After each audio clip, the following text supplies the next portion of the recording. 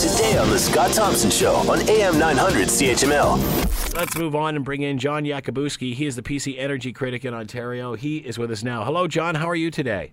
I'm great. Good morning. Good afternoon. How are you today? I'm doing very well. Thanks for taking the time to join us, John. Are you surprised that the PM has taken heat on his tour in regard to Ontario electricity prices? Oh, I'm not surprised at all.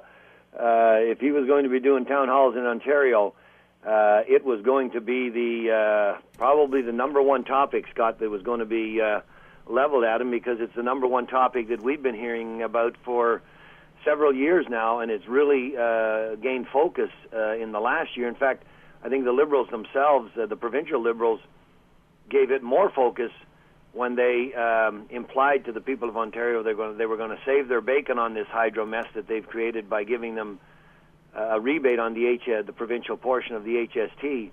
And when people took a good look at that, they said, "What are you talking about? You've raised my rates by over 3 times, and now you're going to give me 8%, and that's supposed to make it all good?"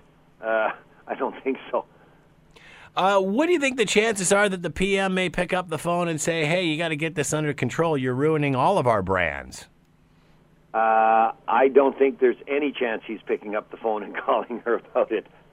Unfortunately, he should, because he should be. They were, as you say, joined at the hip through the last federal campaign, and Kathleen Wynne was portraying Justin Trudeau as the savior for Ontario after that terrible Prime Minister Stephen Harper, and that we were going to have such a wonderful relationship with this new young Prime Minister, charismatic Prime Minister.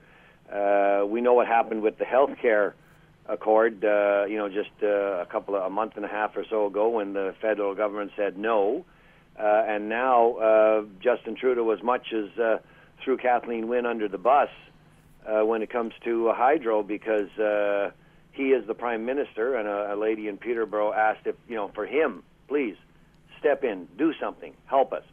And basically it was his, that's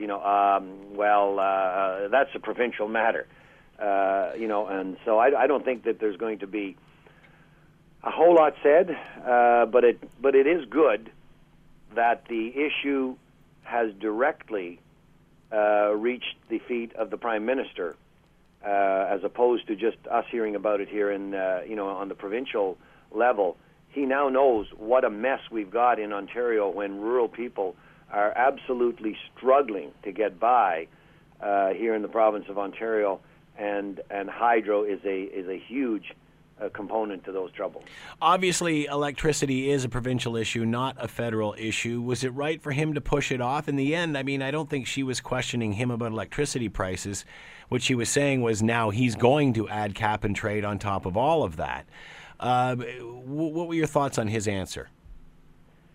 Well, I mean, he was doing quite frankly, he was doing his best to do what he usually does and deflect any personal responsibility. But when the Prime Minister is getting that kind of feedback from the public, I think he has a responsibility to talk to the Premier of Ontario on that issue. But why is he getting that message from people in Ontario? It is because they're so frustrated.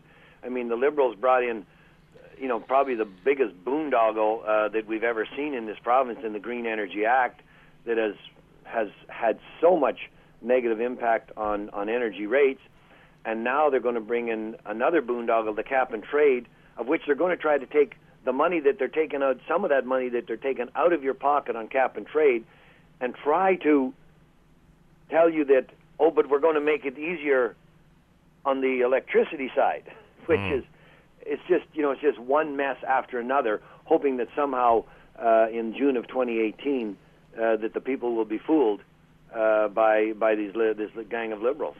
Want to hear more? Download the podcast on iTunes or Google Play and listen to The Scott Thompson Show weekdays from noon to 3 on AM 900 CHML.